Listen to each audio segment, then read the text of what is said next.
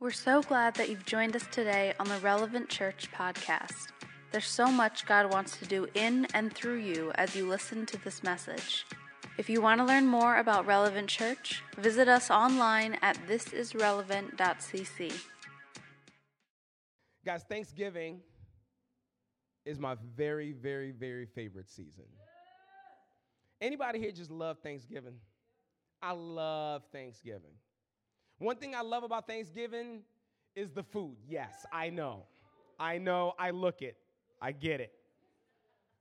But can I tell you what I love most about Thanksgiving? It's about celebrating the individuals, spending time with the individuals, connecting with the individuals that you value the most.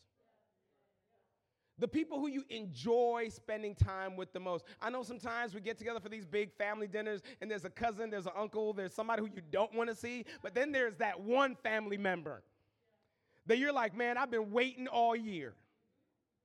Or maybe we hung out last week, but I can't wait to hang out with you again. Like these individuals who you just love so dearly. The people that add value to your life. The individuals that you're thinking about right now, that individual who you know when you get around, your life just lights up. You guys laughed. Just a couple of days ago, my wife and I got to connect with a couple who we've known for years.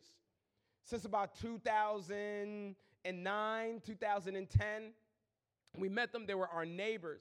And it's been a few years since we've hung out. Even though they just live in St. Joe, they don't live that far away. We know we've connected on Facebook or whatnot. So they hit us up one evening and said, hey, we've got babysitters. And we need something to get into. And I was like, man, they just put the Batman flag up.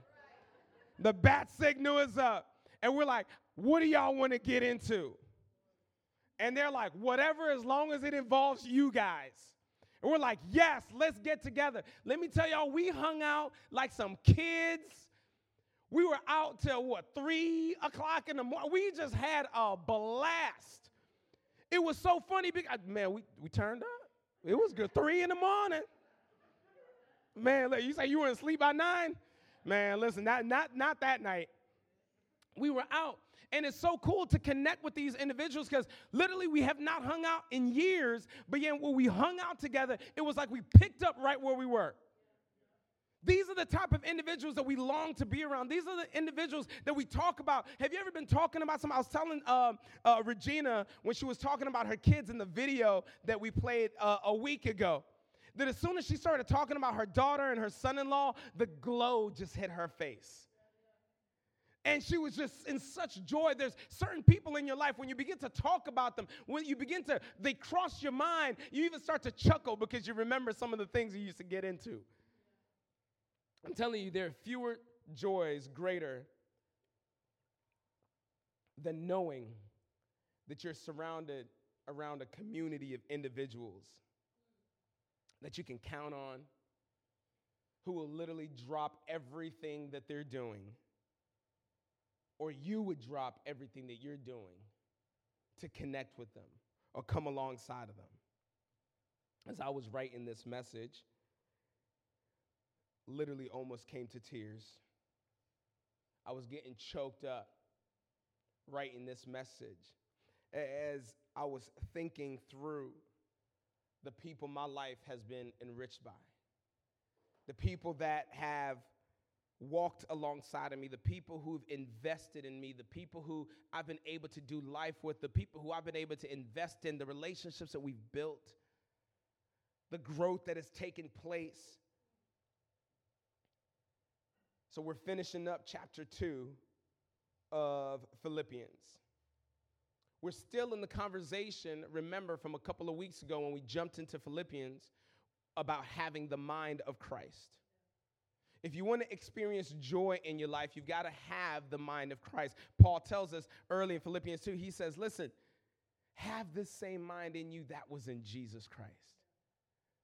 This mind that we've found out is the submissive mind, the submitted mind. And so as we are getting to the end of this chapter, he's letting us know and say, it's really not that complicated. It's really not that hard. You and I can actually achieve the same mind that was in Jesus Christ. We can walk in that confidence knowing that you can adopt the mind of Christ and walk in it every single day. It's achievable. And so for those who are catching this for the first time, I'm just going to give a quick overview. We're in a series called Archetypes. Archetypes is a series that's talking about joy. How can you and I be an archetype of joy? Because an archetype is a very typical example of a certain person or thing. And the individual who's writing it is an archetype of joy. He's a very typical example of what joy looks like. But the interesting thing is this guy is writing this letter to this church in a situation that's not very joyful. He's writing it in prison.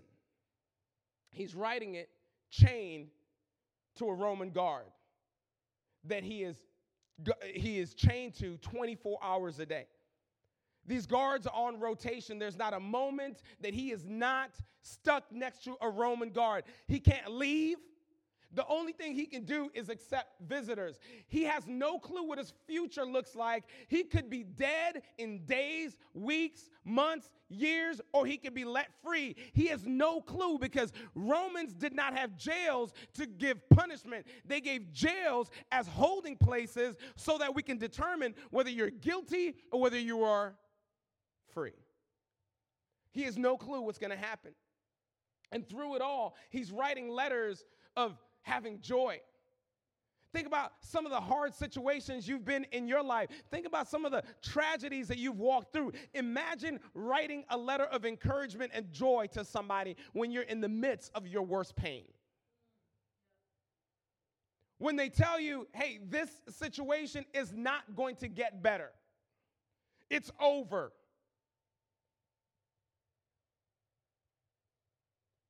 And yet, in that moment is when you muster up the energy and start encouraging everybody around you. That's what Paul is doing in this moment. And through this text, we can figure out that we too can also become archetypes of joy. We too can also have joy in the midst of trial. Because what are we guaranteed in this world? In this world, you will have trials and tribulations. You will. It's not if, it's when. But even through that experience, while the world is flipping out about everything that's going on, you can still have joy. We just had the elections a couple days ago. And people are already flipping out. And Christians, we get to have joy. Why? Because God is sovereign. He sets up and takes down kings. There's nothing that happens outside of his will. So whoever is in position, God is still on his throne. So I don't have to worry. I don't have to be stressed. I don't even have to fret about it. If somebody comes to me and says, can you believe? Yes, I believe because my God is sovereign. He saw it coming and he's already made a way. So I got joy. However, the last couple of Sundays, we talked about some hard things. A couple of y'all even reached out to me and said, dude, that's a hard sermon. That's a hard pill to swallow. If you don't know what I'm talking about, go back and watch the messages. They were friendly, I promise. Remember I called y'all beloved last week? I love you. You're my beloved. But when we're talking about service, when we're talking about sacrifice, it's a great concept to talk about. It's hard to actually walk it. Hello, somebody. It's real nice as Christians to come and talk about, oh, Christ gave his life for us, and he told us to take up our cross and follow him. I'm going to take up my cross until I actually have to do it. I want to be a disciple of Christ until I actually have to walk as a disciple. The concept is easy. The practice is hard. And so it's easy to say, well, I get it. You talked about have the same mind that was in Jesus Christ. He gave his life for us. He sacrificed himself. He endured all types of trials. He endured all types of pain and punishment on my behalf. But come on, preacher, that's Jesus. Didn't you just say he is the eternal Son of God? Of course he can go through it. He's God. God is all powerful. You can't by chance be asking me to do the exact same thing. And then last week we talked about Paul. His sacrifice. He's like, man, even if I'm poured out, even if I go and serve you guys to the point of death, if I serve for your faith and I die, I still rejoice, and I invite you to rejoice with me. And we're saying, hey, that's the type of sacrificial living we're supposed to have for other people. It's easy for us to say, like, yeah, that makes sense, because that's Paul. He wrote the Bible and stuff, didn't he? He was an apostle. He had conversation with Jesus. Jesus ain't talked to me about doing that. When Jesus audibly tells me to sacrifice at that level, sir, I will. But until then, it's easy for all these individuals to do all this because, I mean, this is Paul in the Bible. This is Jesus. But if we're really honest, most of us really believe that it's impossible to truly be like Christ. Most of us believe that it's a far-fetched idea to actually have the mind of Christ. But can I tell you, in this portion of this text that we're going to be diving in today, Paul is going to give us a clear picture that the mind of Christ, the submissive, submitted mind, is not a luxury. In fact, this is the first lesson you can take away from this if you want to follow along and take notes. The submissive mind is accessible to all believers and a necessity for Christian joy. The submissive mind is accessible to all believers and is a necessity for Christian joy. You want to have joy? Learn to adopt the mind of Christ. What's the mind of Christ? The submissive mind. You following me? See, people don't want to write those notes down. They're like, no, because I don't actually have to do it. Verse 19, come on, let's jump in right into the text. Verse 19. This is Paul. He's continuing to write this letter to the Philippian church, the church in Philippi.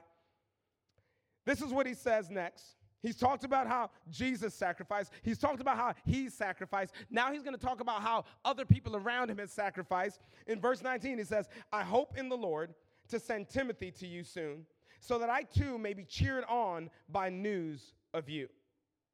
For I have no one like him who will be genuinely concerned for your welfare, for they all seek their own interests, not those of Jesus Christ.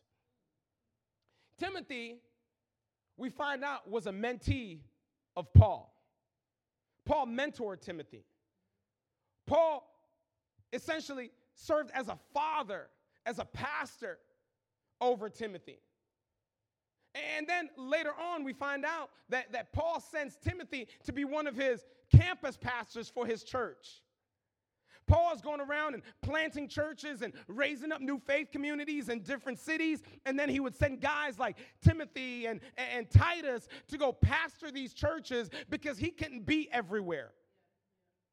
They didn't have the big old LED screens back in the day where the pastor could just stream in. Paul couldn't be there, so he said, I'm going to send the very next best thing. I'm going to send Timothy. I'm going to send to you a son in the faith to you. Paul met Timothy in Lystra.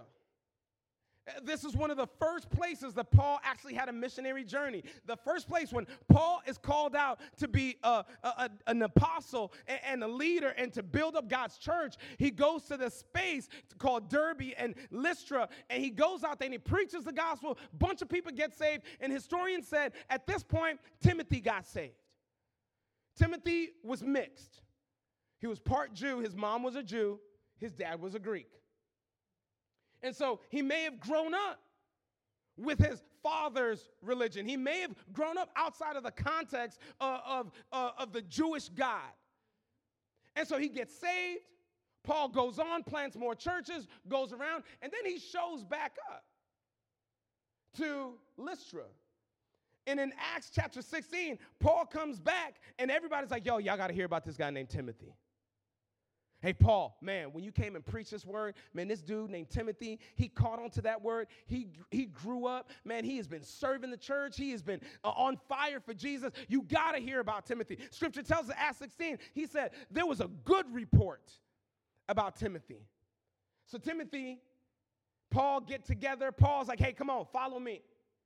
Come and learn under me. Come and walk alongside me. Come and understand the mysteries of the faith. Come on the missionary journeys with me. Walk alongside of me. Let me disciple you. Let me help you grow. But the interesting thing is, there's a couple of notes here. Timothy actually replaced a guy named John Mark. John Mark used to travel with Paul. John Mark was alongside of Paul on his missionary journeys. But in the time when Paul needed John Mark to get into the heat of the fire, dude, I need somebody who's going to squad up with me. John Mark, it's about to get crazy. We're about to go. We don't know what we're going to walk into. We don't know what we're going to encounter.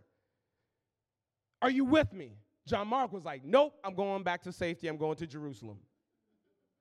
I'm going back where Christians are accepted. Paul's like, man, let's go into a Muslim country. They didn't have Muslim countries. I'm just saying. He said, let's go to a Muslim country to go preach the gospel. And John Mark was like, nah, I'm going to stay in America. I can go to church without being murdered.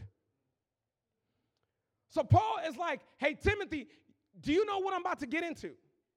Do you understand where I'm going? And Timothy goes along with Paul. He's like, listen, I'm going to go with you. I'm going to learn from you. I'm going to walk alongside of you. And Timothy begins to learn from Paul. We know that he was already mission-minded because everybody's talking about Timothy. Everybody's excited about Timothy. And now he's learning from Paul. He's walking alongside Paul. We find out all through Scripture that Timothy's going to jail with Paul.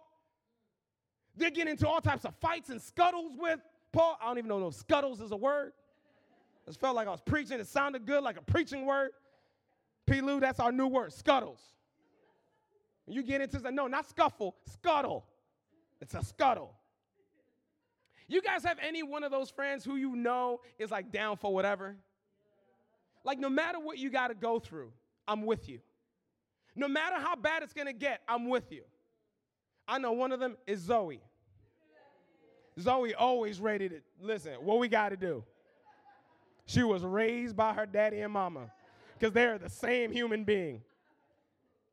I got to tell y'all a story real quick. This is bad. Denver, I can't believe I'm going to share this. I had some major beef as an adult and as a pastor with another pastor. And it got bad, y'all. Like this, like if you've ever watched Pastors Unfiltered, we actually brought this pastor on and we talked about a reconciliation journey. Like it was so bad, y'all. Like when I saw this pastor, you ever seen somebody and your blood just begins to boil? No, y'all are saved. Y'all don't ever experience that. Literally every time I saw this dude, I would be like, let him say something one more time. And so I'm at this event, and I'm sitting down, and he's at the same event, and I'm sitting, minding my whole business. And this dude comes by and taps me on the shoulder and keeps walking. And I look at him, I was like, oh, what's up? Come on, I haven't always been a pastor, you know. So literally that night, I go to the leader of this event that we're at, and I'm like, I need to have a conversation with you. He's like, what's up? I said, I'm ready to resign. He was like, why? I said, because I'm going to fight him. You going to fight who? I'm going to fight him. Him? Yes, I'm going to fight him. He's like, come on, y'all are Christian, bro. I don't care. He touched me one more time, say something to me, I am going to punch him in his face. And so I come, and Denver is a brother of mine. I love Denver. And I'm sharing. You know, you got to have that one person that, you just tell everything. Bro, I know wrong person. Wrong person to tell Denver. I'm like, yo, Denver, listen, this dude, this what happened. This was going. Denver's like, straight up, for real. It's like that. I'm like, dude, listen, this dude, we about to go to this event. I swear if he says one more thing to me, if he even looks at me crazy, Denver, it's going down. I'm going to do it. I'm going to punch him dead in his throat. This is how it's going to. I cannot stand this man. And so we go to this event. And I just remember being in this room, worship, hands raised, we're praising. I got one eye looking at this dude. Jesus, I'm going to raise my hands to you, but I'm going to throw my hands on him. And so after we worship, spirit-filled, I walk outside. Denver standing right outside the door like this. I'm like, Denver, what's up? He was like, he in there? I'm like, who? The dude, you know who I'm talking about. I'm like, oh, yeah, he in there. He was like, so what we gonna do? I'm like, Denver. I was speaking out of anger. Was like, you're serious? He's like, I'm down for whatever. I mean, we could do it right now. That's when I knew Denver was my brother forever.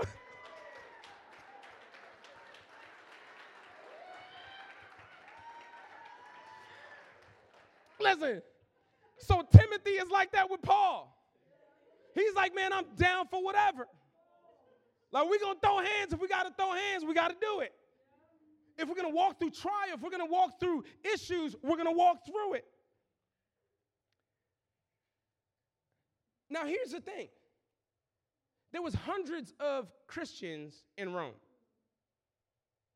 Maybe even thousands of Christians in Rome by now. Maybe the gospel spread really fast.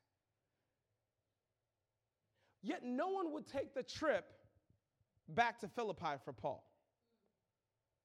No one would go for Paul. And so he chooses his apprentice, he chooses his mentee, he chooses Timothy. And says, come on, man, can you go for me? Because everybody else was caught up in self-interest. What does it say? What, verse 21. For they all seek their own interests, not those of Jesus Christ. The believers were engrossed in taking care of themselves. Can I make it 2022? The believers were caught up in the American dream than they were in the mission of Christ. And then there were some believers who wanted to preach and say, Paul is locked up now. We have the opportunity now to take some of his people and build our own platform. Paul is in a hard situation right now, so I can come in and tell him, like, well, you know why he's in this bad situation. You know why what he was into. You know what he was doing. Come follow me because I've got the true gospel, because I can preach to you. I can do it better. Philippians 1:17, he was like, there's some people who preach Christ out of passion and other people who preach out of selfishness. The bottom line is Paul needs somebody to go with him, but no one wants to go because they're so caught up in looking at themselves. Timothy was different. He was submitted to the mission. He was submitted to his pastor. Verse 22. But you know Timothy's proven work. How as a son with a father he has served with me in the gospel. I hope therefore to send him just as soon as I see how it will go with me. And I trust in the Lord that shortly I myself will come also. This is big. I want y'all to catch this. Verse 22. But you know Timothy's proven worth. You know how as a son with the father he has served with me in the gospel. So he's telling the Philippian church, he says, you guys have seen Timothy. You've seen him walking alongside of me.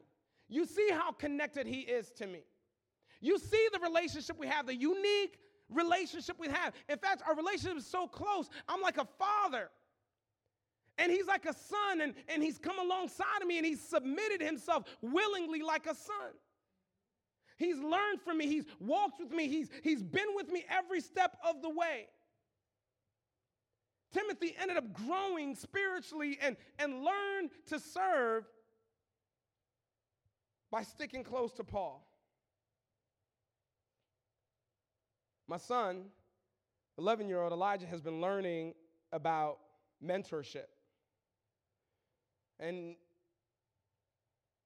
Relevant Youth has been going through this series, and they're in this space where mentorship has come up. And so he's asking me, I just love it that our kids learn practical lessons. They learn practical lessons in Relevant Youth.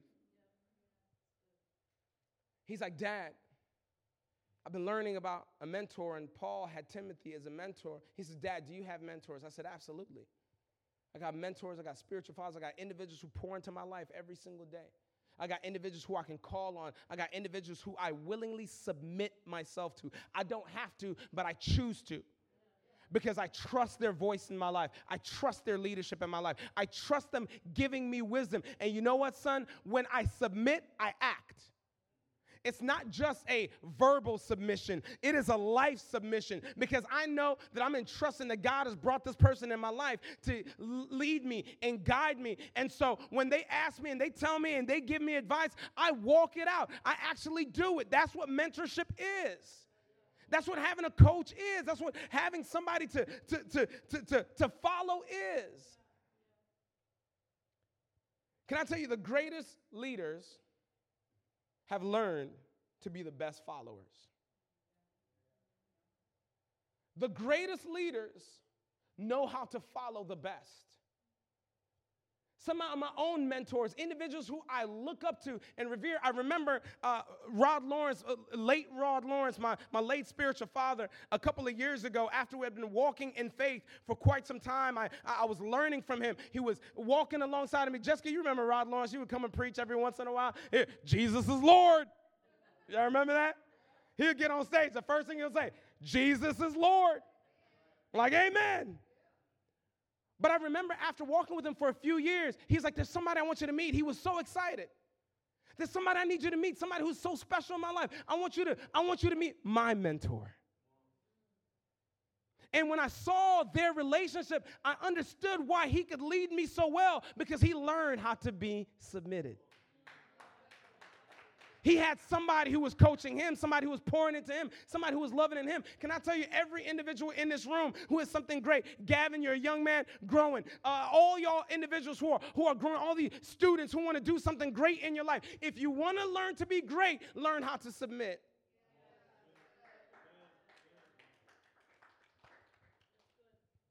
Every individual in this room, doesn't matter how old you are, it's easy for us to point to the students and be like, yeah, they need to learn how to be submitted. But can I tell you, here, point number 2, if you want to learn, you can never be a father until you've learned how to live submitted as a son. You can never learn to be a father unless you know how to be a son. And the reason we have so much messed up, crazy things going on in this world is because we've got too many spiritual orphans. We've got individuals who are old and young. We've got people middle-aged and every other in between who have never learned how to submit, never learned how to sit under leadership, never learned how to be led, never learned how to be a daughter, never learned how to be a son. And we're wondering why every decision that's being made is like, have people lost their mind?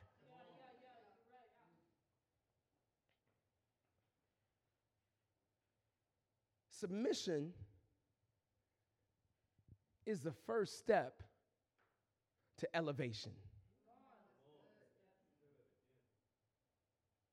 If you want to get to any place in life,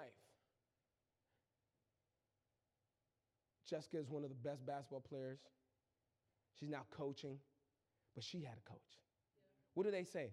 Every athlete, in order for an athlete to be great, they have to submit under a coach. You want to be a great leader? Learn how to be led.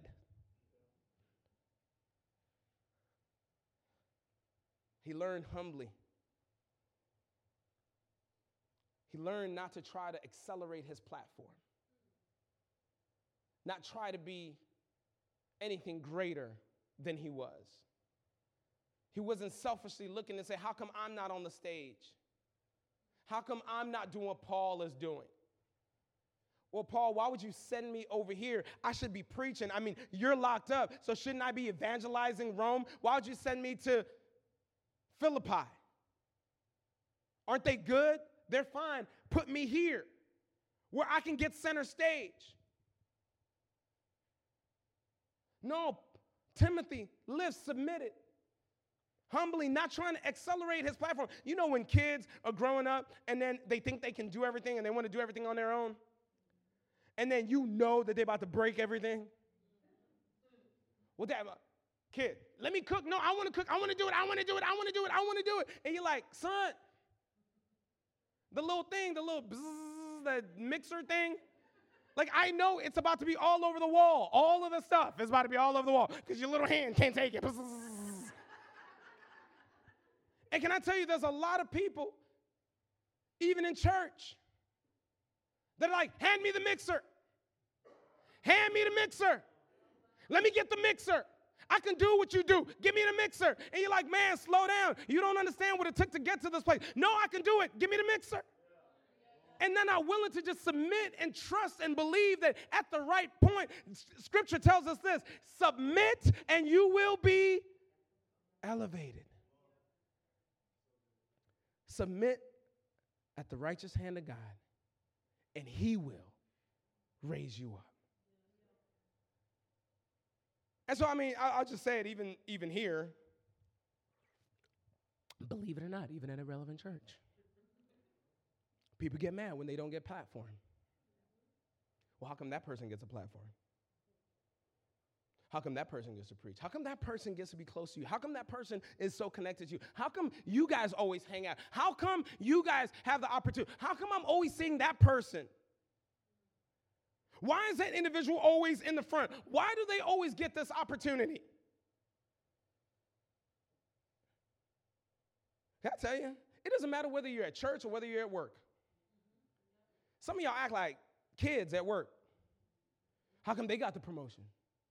How come they got this? How come they got this? How come they got this? How come I wasn't the one picked? How come it wasn't me? How come I didn't get to play? How come I wasn't picked to be first string? How come I didn't start? How come I wasn't the one in the front? Can I tell you something? If you don't got it, maybe you're not ready for it. Scripture says this, he gives grace according to everybody's capacity. So if you're not graced for it, maybe you're not ready for it.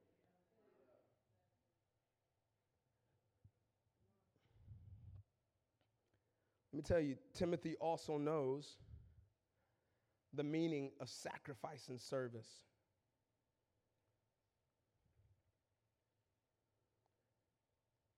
You can never be a father until you learn how to live submitted as a son. Let me tell you, there's no one else that has exemplified this model in my life and in this church like Pastor Lewis. Pastor Lewis has literally been the model of sacrifice and service.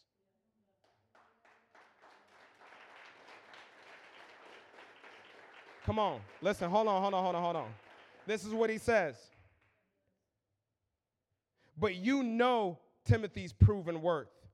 How as a son with the Father, he has served with me in the gospel. Hold on, let me change this, and then I want y'all to give some relevant honor, okay? But you know Pastor Lewis's proven worth. How as a son with the Father, he has served with me in the gospel. Lewis, we want to honor you right now for truly living submitted, for truly living sacrifice. You don't have to be here, but you chose to be here. You choose to be here. You've had multiple opportunities to leave and go and build a platform on your own. People wanted to give you a platform, and you said submitted. You said, no, this is where I'm supposed to be. Everybody else, Lewis, would have run away. Everybody else would have gone somewhere else. Everybody, when I was not being a good father, a spiritual father, when I was getting on you, when I was just doing what I was doing because I'm hard-headed and I can be a jerk sometimes, you stayed submitted. And you are worth double the honor. You are worth double the honor. Listen, this year, there was a transition that took place Pastor Lewis transitioned from being on staff, and there were all these other opportunities. There were all these other jobs, and I'm handing it to him like, hey, you can go over here. This pastor wants you over here. They want you to be a campus pastor over here. Listen, he skipped out. Get this. On being a campus pastor at a church where his boy was my boy, but our boy, ended up becoming the campus pastor. They scouted Pastor Lewis first. When they launched the campus, not the main church, when they launched the campus, there were like 2,000 people there. That could have been his. Why stay in Niles? Why still be part of a church that's still building, that's seen the highs and the lows? And now that his heart is for ministry and mission, he realizes I need to step out and go back into the marketplace so I continue to build and take care of my family. And I told him, I said, Lou, listen, there's opportunities everywhere. And he sat in that room and told me, I'm not going anywhere. Come on. And so that's why I told him, I said, listen, I've been a father in ministry, but now, brother, you just my brother in ministry. We're in this thing together. We are co-laborers in ministry. And let me tell you, when people see Pastor Lewis honored or anybody else honored or anybody else who is elevated and talked about like that, honestly, it's because they've lived it out. They lived it out. They've proved their worth. They've stuck by our side through the highs, through the lows. And that's no wonder why Timothy is mentioned over 24 times in Paul's writings. He loved him. That's why everywhere I go, everybody hears about Lewis Boyden III. I'm like, this man is one of a kind. Jessica knew when Lewis showed up. A little 23-year-old whippersnapper. Wet behind the ears. His wife is sitting right there, so I'm not going to tell you everything that he was doing. But he was doing things. A lot of things. Like things that we need anointing oil for, like, Lord Jesus, this man. But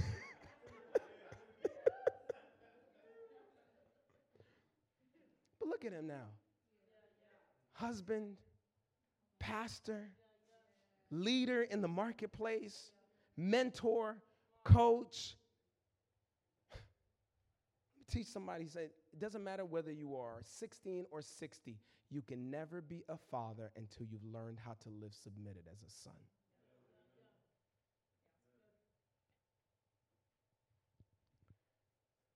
Verse 25. Then he switches direction. There's one more person he wants to talk about. Verse 25, it says, I have thought it necessary to send to you Epaphroditus, my brother and fellow worker and fellow soldier, and your messenger and minister to my need. In fact, I want us to read this together because I feel like I need you to get this in your spirit. I need you to get this in your system. I need you to get this model. So we're going to read this together, beginning in verse 25. It says, I've thought it necessary to send to you Epaphroditus, my brother, my fellow worker, and fellow soldier, and your messenger and minister to my need. This is what I want you to do. If you've got a physical Bible, or if you've got an electronic Bible, highlight that verse. Underline those words. My brother, my fellow worker, and my fellow soldier. This is really big, and I don't want you to miss this. Can I tell you something? Epaphroditus, who the heck is this? Who is this dude? You know, when I was taking notes and I was writing, I got so sick of writing his name. His name is so long, I just call him Epaph. Random thought. Epaph. It's a young Epaph. He's the one who actually initially brought the missionary support for the Philippian church. Remember, this letter is in response to what the Philippian church sent to him, what they blessed him with. Paul is stuck in prison. He can't go to Meijer. He can't go to Walmart. Can't go to Walgreens. Can't get no deodorant. Can't get nothing. They won't let him out. So he's relying on missionary support coming from the church that he planted, and they are bringing him messages of hey, this is what's going on in the church. Hey, this is what's going on over here. And so Epaphroditus shows up, and he's like, man, I'm going to stay here. I'm going to take care of him. I'm going to honor him. I'm going to serve him. I'm going to make sure that Paul is taken care of. He came to provide care for Paul while he was in prison. Now, I want you to catch this, though. There's something very interesting as how Paul has shared this story. The Bible is very intentional in how it teaches us if you pay attention to it. Don't so quickly read the Bible. I'm going to go into like nerd, relevant leadership college type stuff real quick. Just go with me for a quick second. I just want you to see the trajectory of this. Paul is the one writing it. Paul calls himself a Hebrew of Hebrews. Paul is like a purebred. This dude is 100% Jewish. He's like, listen, I've been educated in the best Jewish schools. I've been under the greatest Jewish leaders. I know the Jewish law back, front, upside down, all around. He says, I am a Hebrew of Hebrews. I am Paul. I've learned to have the submissive mind because not only am I a Hebrew of Hebrews, not only was I zealous for God, but Jesus spoke to me personally, called me on this mission. I'm an apostle who lives submitted. I've got the mind of Christ. I do this. This is how I live. But then he tells us about Timothy. Timothy also has the mind of Christ, but Timothy is mixed. He's part Jew, part Gentile. Gentiles were seen as outside of the family of God. If you weren't a Jew, you were not supposed to be a part. You couldn't even go to the Jewish temple and enter the inner courts. They would stone you, kill you, and then tell you it was your fault because you're a Gentile, but yet you're walking into a Jewish court. So your death is on you, no persecution. Why? Because you're a Gentile. So Paul immediately goes to Timothy, who was half Jew, half Gentile.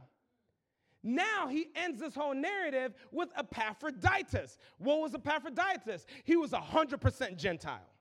He was somebody who, by all accounts, could not even fathom or capture or even understand the mind of Christ. He was somebody who was so far from the family of God that by no means can Epaphroditus be a model of Jesus Christ. By no means can Epaphroditus take on the heart of a Jewish a servant who went to the cross and died for us. There's no way Epaphroditus can actually take on the mind of the Son of God. And Paul is telling him, I, a Jew, have the mind of Christ. Paul, a mixed kid, got the mind of Christ. And even Epaphroditus, who looks like he is far from God, who y'all have looked at and labeled as somebody who can't ever come to faith in Jesus, him too has the mind of Christ. Did y'all catch that? Everyone can have the mind of Christ. It doesn't matter whether they're American, they're French, they're Russian, they're Ukrainian, they're African. It doesn't matter your skin color, your creed, your color, your heritage. It doesn't matter whether you're male, you're female, you're young, you're old. Every single one of us has access to the throne room of God. And when we behold, we become changed and we can have the mind of Christ. It's accessible to all of us. Accessible to all of us. This individual, remember the story about the Good Samaritan? The Jewish priest walks by, the pastor of the house, pastor of the church down the street, walks by, see this dude laid up, beaten, bruised, he walks by. The Levite, the worship leader, walks by, he's like, no, I got to go lead worship. But the Samaritan, whom the Jews called dogs. The Samaritan, who everybody thought this person is too far from God.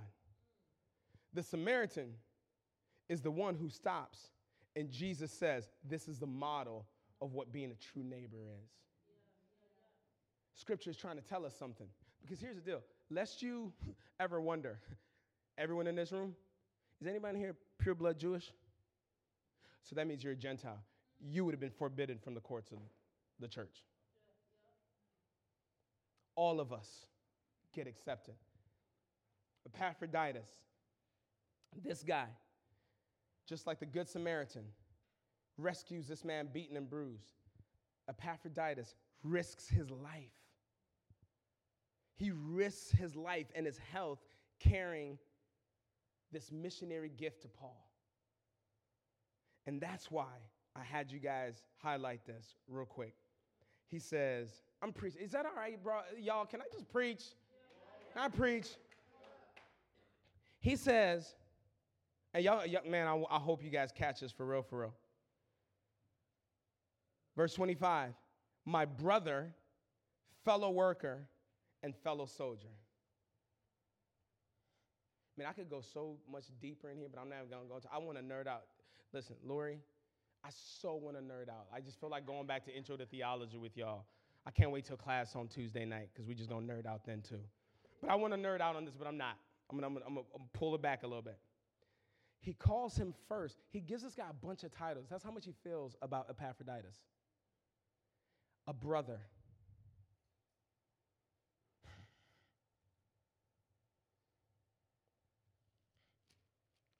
I don't want to nerd out on him. No.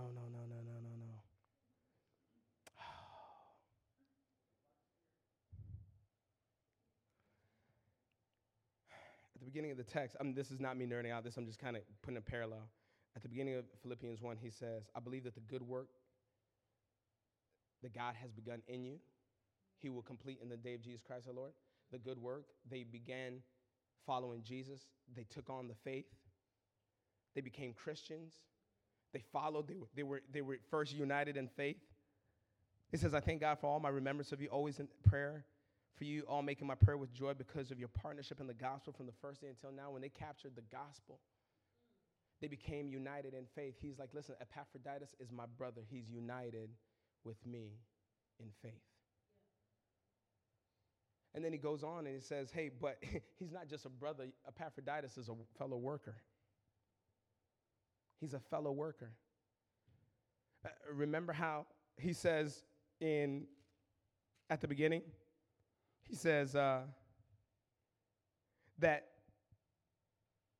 so if there's any comfort and joy from love and participation in the Spirit, any affection and sympathy, complete my joy by being of the same mind.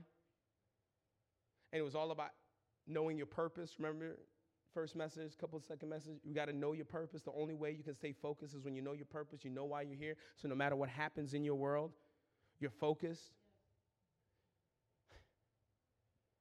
Well, as a worker, he's united in purpose of our faith. So as a brother, he's united in passion for the church, for the faith. As a brother, he's united in passion for our faith. As a worker, he's united in purpose for our faith. And then he calls him my fellow soldier. Fellow soldier. He's united in practice of our faith. Let me tell you, there's an interesting trajectory here. If you want to understand how to be a balanced Christian, I've already given you the spoiler, but this is where we're going. If you want to know how to be a balanced Christian, you've got to be united in the passion for our faith. There's brothers and sisters all through this room. We all believe in Jesus Christ. We all believe that Jesus went to the cross and died for our sins, redeemed us. We all know that we were sinners destined to hell, but because of Jesus, he came and redeemed his life. He is our Savior. But it can't end there. Jesus says, take up your cross and follow me. So we got to become workers in the faith. So at starting point, spoiler alert, one thing you learn at starting point is how to become a worker in the faith. Hey, we're here because we want to passionately follow Jesus, but we also now have to begin to serve Jesus and work alongside each other and build up the community of faith together.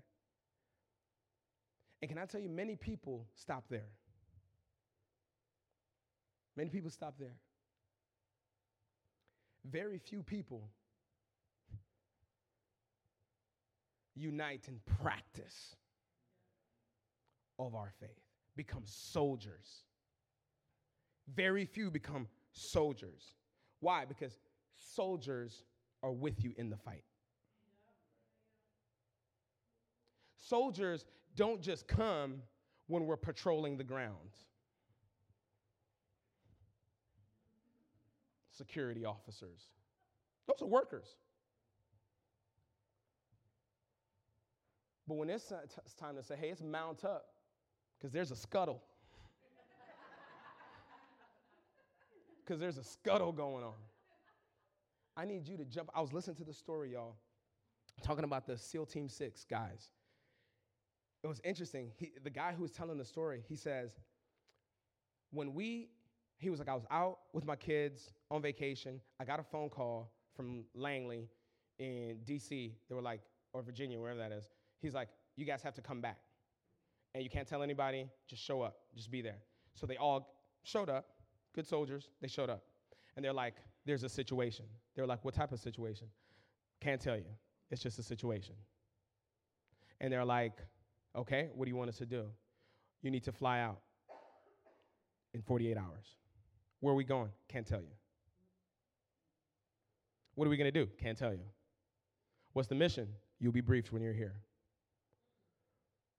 But here's the deal. Go say goodbye to your families, because we're not guaranteeing you're coming back. There's probably a good chance you're not coming back. So the guy goes back home, and he takes his kid to Target and takes his kids to the mall and buys a whole bunch of stuff, and he's hugging on his kids and all of these things, and he's loving on his kids. Can't tell his wife where he's going. All he's saying is, I got to go for work. They get there. They come back into the room, and they say, we found somebody. Oh, so it's a person? Yes. Who is it? Can't tell you. So when are we going to find out? On your plane ride there. Because we can't afford this to get out. Are you a soldier, or are you just a worker? These guys jumped on the plane, and they told them, there is like a high chance you will not make it. You literally have 30 minutes from the time you fly from the U.S., land. You can't land, by the way. You're going to have to rappel down. What are we doing? You got to rappel down. You got to go finish the mission, get back up. You got 30 minutes. One of their planes, one of their helicopters, whatever, ends up crashing. They're like, we're next. They got on the flight. They went, willing to serve and sacrifice, not knowing the end from the beginning. No matter what this is going to look like moving forward, that's a soldier. He says, listen, Epaphroditus is not just somebody who I praise God with. This is not somebody who I open doors with and show up at 7:45 in the morning with. He's a soldier. He's a guy like Dustin, who lives all the way in Bridgman, who lives 45 miles away. With wintertime, that's probably going to add an hour to his drive. When it's a real blizzard outside, I need a guy like Dustin, who's going to take the church trailer, and he's going to drive it all the way back to Bridgman, to the comfort of his home, and then have to get up. When everybody here is getting up at 6:30, 7 o'clock to be at church, he's going to have to get up at 4 a.m.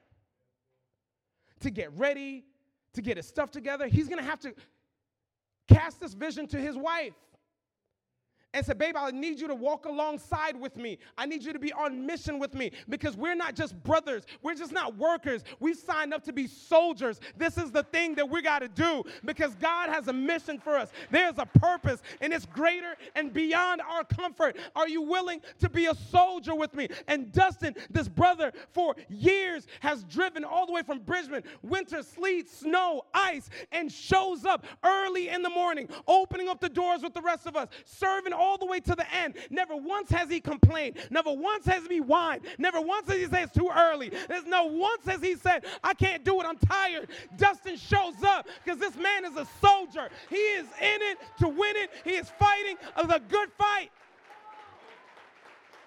Soldier. Soldier. Let me tell you, that's what I love about this church. This church is filled with not only brothers, not only workers. This church is filled with soldiers. This is what the future looks like for Relevant Church. When I told you guys empowered membership, that's what that looks like. I don't have to convince him. I don't have to ask him. I don't have to cajole him. I just got to say, this is the mission. He says, I'm in. What is it going to look like? I don't care. I'm in. I got to tell you, I'm in.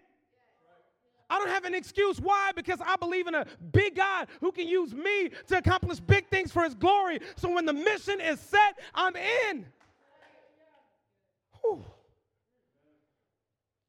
Soldiers take up arms. They do what it takes. That's one of our culture codes. We do what it takes. We do what it takes. They don't make excuses.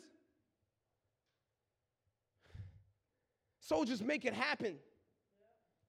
They're not swayed away by the current of public opinion. Well, I don't know. You know, the pastor said this. Now it was a little it was confrontational. I don't like the way this decision is being made. Listen, we're on mission. Either you're in or you're out. If you want to whine about it, ain't the place for you.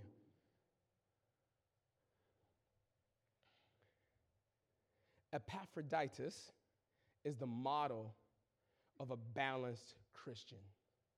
He is a brother, he is a worker, and he's a soldier. Third lesson you got to learn how to, and do not miss this, believers. Listen, I am preaching to you, my beloved.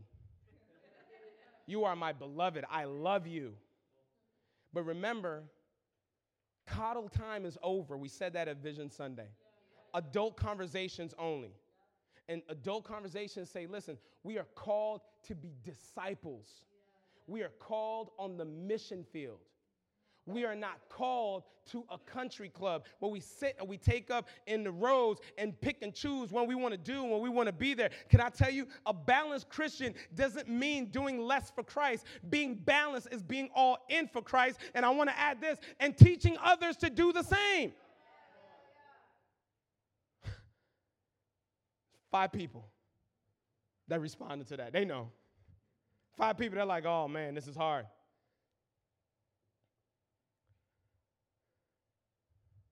Angie, you know what it is to be a balanced Christian. You've been doing this thing. Soldier since day one. 2008, you showed up. I even tried to kick you out the church multiple times. I did. Try to convince you to go somewhere else. But now, you're stuck. You ain't going nowhere. If you try to leave, I swear I'm going to throw a fit. Balance. We always like to preach about balance. We want to talk about balance. In this world, we've got to have balance. I'm just trying to be balanced. You know what balance is? Being conformed into the image of Christ. That's balance. Balance is not making excuses about what you can do. Balance is not waiting for people to step in where God has called you to step in. Balance is not only just being a brother, say, hey, I love you, brother. I love you. Remember that word that we like to throw around, Christian? Love you. Balance isn't, I'll serve with you 2 days, two times a month? Oh, once a month. I mean, I got to be balanced. Once a month. Oh, yeah, I can't be at that outreach event. You know, it doesn't jive. I had to, like, trim the hedges at home. You know, we want to serve. We want to make a tangible difference in our community, region, and world. But, you know, like, I had to comb my puppy's hair. Puppy's ungroomed.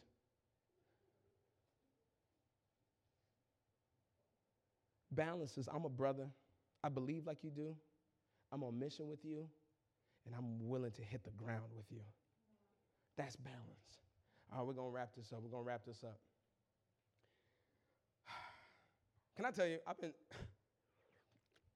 I was at this event, and they were telling, I think I told you guys this last week, or maybe I was telling the team. They were like, man, we're at this church, and another pastor was telling me how he was at this church, and he was like, man, you know, they've been doing everything wrong to grow the church. I mean, their services have just gotten really long, and I was looking like,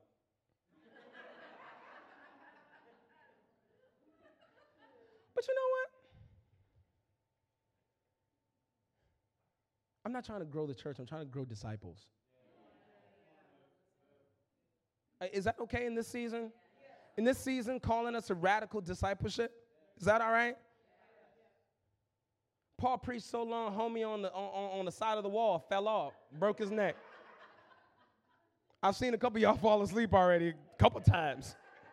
But at least y'all got cushioned seats. So enjoy the nap, wake back up, catch up, and then catch the podcast to catch what you missed in between. All right, come on. Oh, man. Listen, I didn't write the Bible, y'all. I'm literally preaching what the Bible says. And why is this messages coming to where at the church where we're at right now? It's interesting that God would preach these messages to a smaller group of individuals than we've had in the past. I really believe, somebody told me, they're like, man, everybody's with you. I said this last week, everybody's with you. But let me tell you, obviously, there's some people who still need to get it.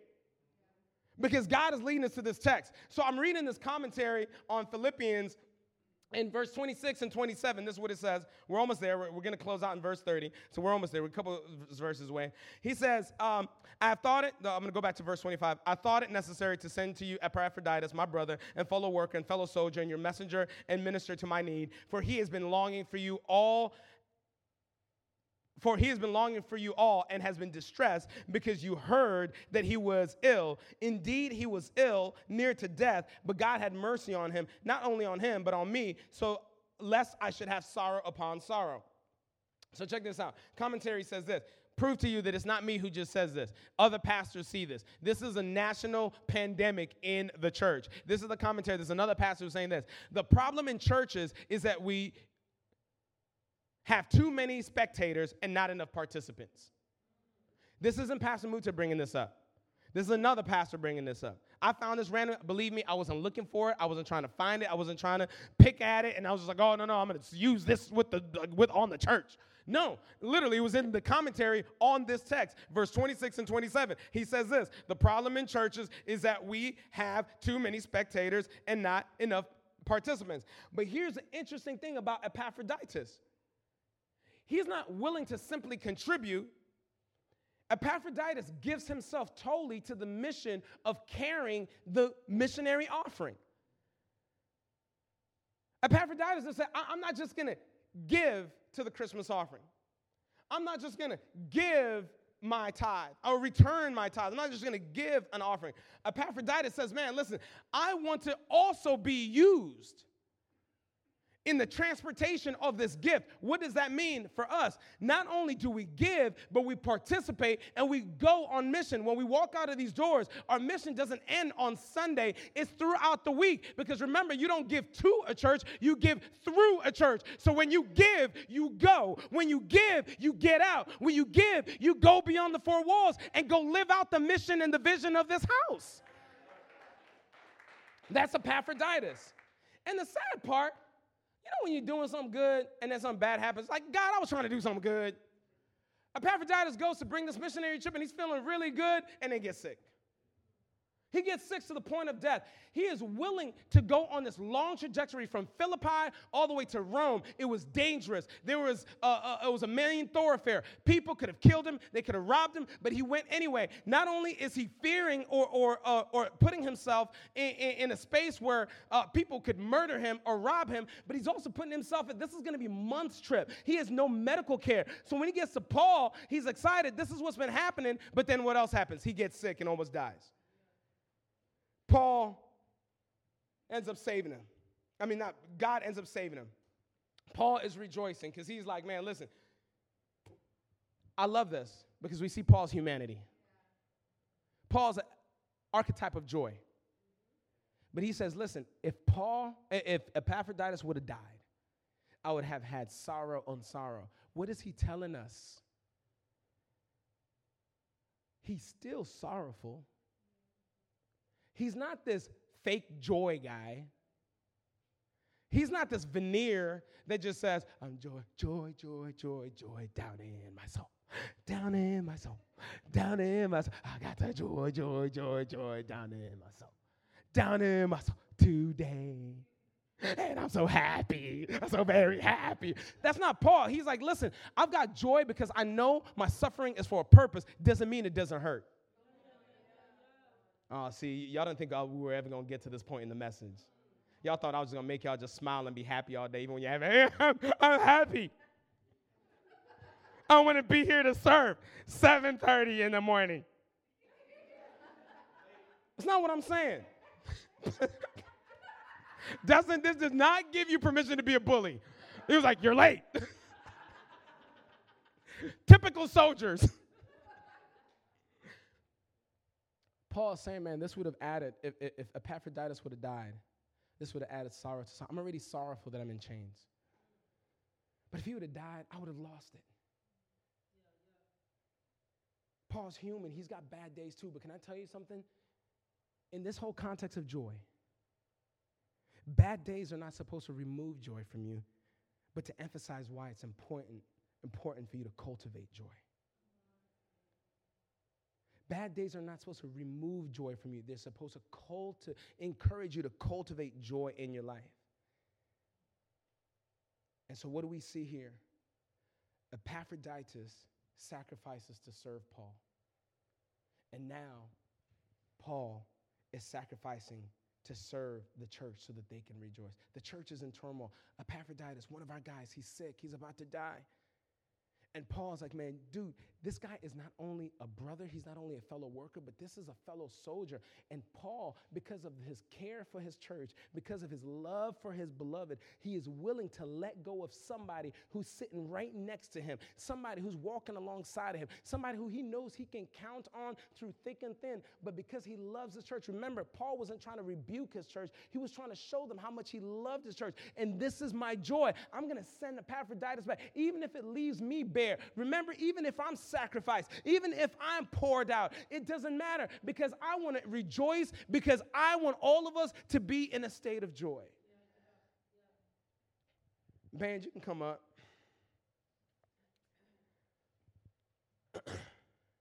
Okay, wait. Just give me 2 seconds. 2 seconds. I looked at my notes. Almost done. I'll tell you. Almost done.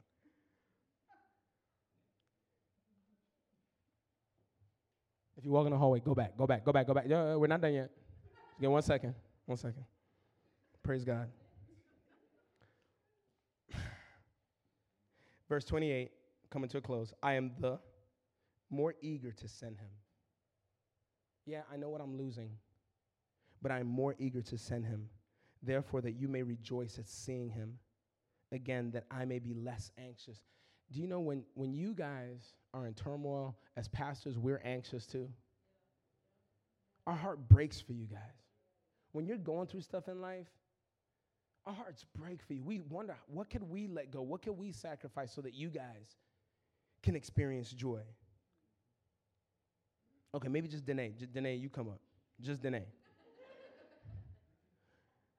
So receive him in the Lord with all joy. Joy again. And honor such men. For he nearly died for the work of Christ, risking his life to complete what was lacking in your service to me.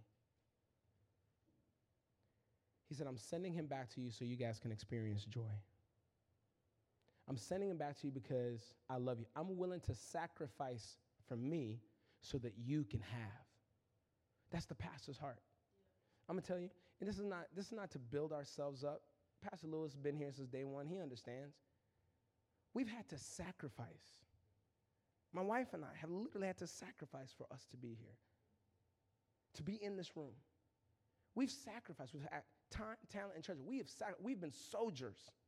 That's why Paul can say, I fought the good fight. I finished the race. Let me tell you, we have sacrificed. Not just financially, emotionally, family-wise. We have sacrificed so that you guys can experience the joy and the hope of the gospel. Because we care, because y'all are our beloved, because we love you and we care about you. Can I tell you, Pastor Lewis has sacrificed. Sacrificed. Just so that he could hold space for you guys, so that he can, Pastor Lewis is like Timothy. He loves people. Loves people. If you know anything about Pastor Lewis, he cares about you. He remembers your name. He remembers your kids, your dogs, your mamas, your aunties, your cousins. He remembers that weird thing on your big toe. He remembers everything you done told him. Pastor Taylor, she sacrificed. Sacrificed.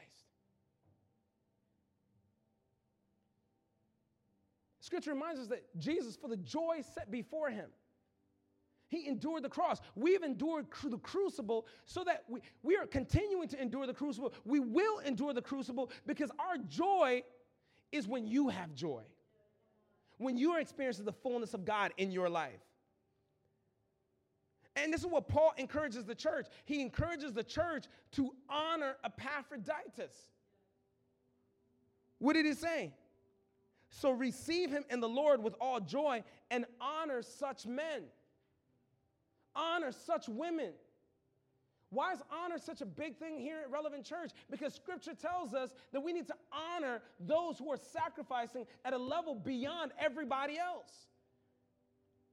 Believers who take risks and who risk it all are worthy of great respect. That's why we honor here at Relevant. Can I tell you, our pastors, our leaders, they have sacrificed. After service, all you guys go home and having a great old time, eating lunch. We're still here counting. We're still here cleaning up. And our kids, literally, our kids are like, can we go home, please? I pray that our kids are in church, Angie, when they get older, because they might be like, I ain't doing this church thing. I was scarred. But you know what we're doing? We're modeling sacrifice. This is just what it takes, family. This is what it takes to make the mission of God happen. The Missio Dei is the only thing that we've been called to on this earth. God has not called you to the American dream. He's called you to the mission of God. I know that's not popular. Listen, I like good things. I like nice things. I like cars, boats. I want a Bentley one day. Pray that I will. I want a private jet. Don't record that because everybody going to be like, he's like this pastor. He wants a private jet. The church ain't going to pay for it. I want to work hard. But can I tell you guys, our pastors and our leaders model sacrifice. And the reason why I called the team and then told them to wait, because I really wanted to get to this point real quick. That's why I guard leadership so heavy at this church. Let me tell y'all something. Don't talk junk about none of my leaders.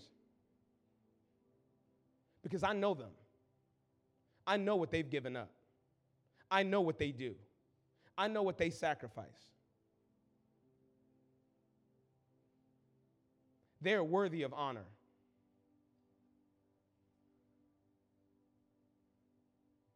That's why I guard leadership also in the vein that we don't just let everybody take this platform. That's why everybody just doesn't become a pastor here.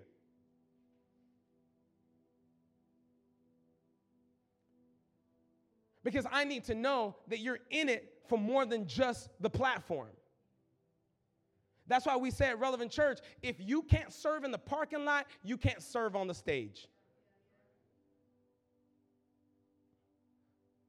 A lot of people, like, I'm just not called to do that, but God has called me to ministry. Yup. Start standing right outside of kids all service. That's ministry. Serve in the cafe and be there the whole worship experience. That's ministry. Because remember, we exist for the empty seats. So there's plenty of empty seats, and we're going to hold space until they're filled. I just really feel like God is calling me to more. Go in the parking lot and welcome home somebody. Because the people who are going to take center stage here, the people who are going to be elevated to platform are going to be people who are modeling sacrifice and service. Those individuals who are not in it for themselves, they're in it for the mission of God. Epaphroditus and Timothy sacrificed for the sake of others without thought of any reward. Epaphroditus and Timothy are the models of submission to the Spirit of Christ. Jesus was the pattern, but they teach us that this is achievable. We can do it. We can be that. We can be the models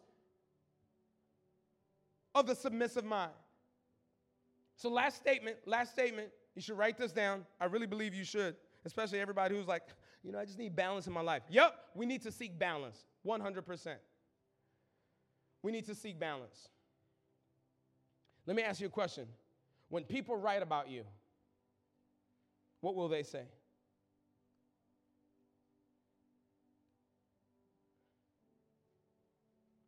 Will they say you were a brother and sister?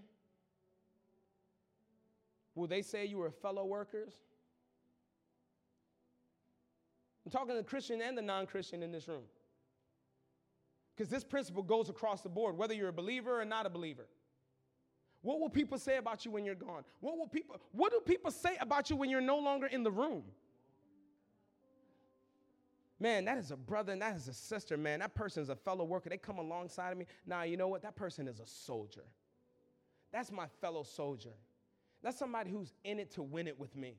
That's somebody who's coming alongside the journey with me. And especially as a Christian, are people saying you're a brother and a sister? Are they saying you're a fellow worker? Are they saying you are a soldier standing strong for the faith? Or will they say this person sought his own interests and not those of Christ? All right, band, y'all can come up now. We need to seek balance. Point 4, last point. Balance is only found in having the same mind that was in Jesus Christ. The submissive, submitted mind. You can do it. You can achieve it. And the result will be a joy that can't be shaken or moved. We need to live a balanced life. What will they say about you?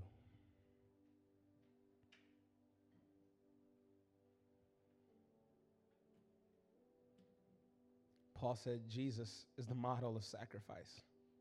He's the model of the submissive mind. He says, listen, I am willing to be poured out, sacrificed it all for you. He said, Timothy, man, this dude is a son in the faith. He knows how to live submitted. And that's why I'm elevating and honoring him. When Paul went on to be with the Lord, he sent Timothy as his substitute. He said, Epaphroditus, man, this is not only a brother. This is a fellow worker. He's a soldier. He's balanced. He's got the submissive mind. He lives submitted. What will they say about you? God, I pray for every single individual in this room. Under the sound of my voice, God, you know where everybody's at. You know what they carry. God, I pray that these messages are confronting them. I pray that they are confronted. I pray that they will toss and turn at night until, God, what you want to birth inside of them begins to bloom, take root and bloom. I pray, God, that none of us in this room, we fell short. We'll fall short of taking on the image of Jesus Christ like we're called to do in Romans 8:29. Lord, I just ask for every single individual in this room who's wrestling right now with this content. God, open their hearts, open their minds.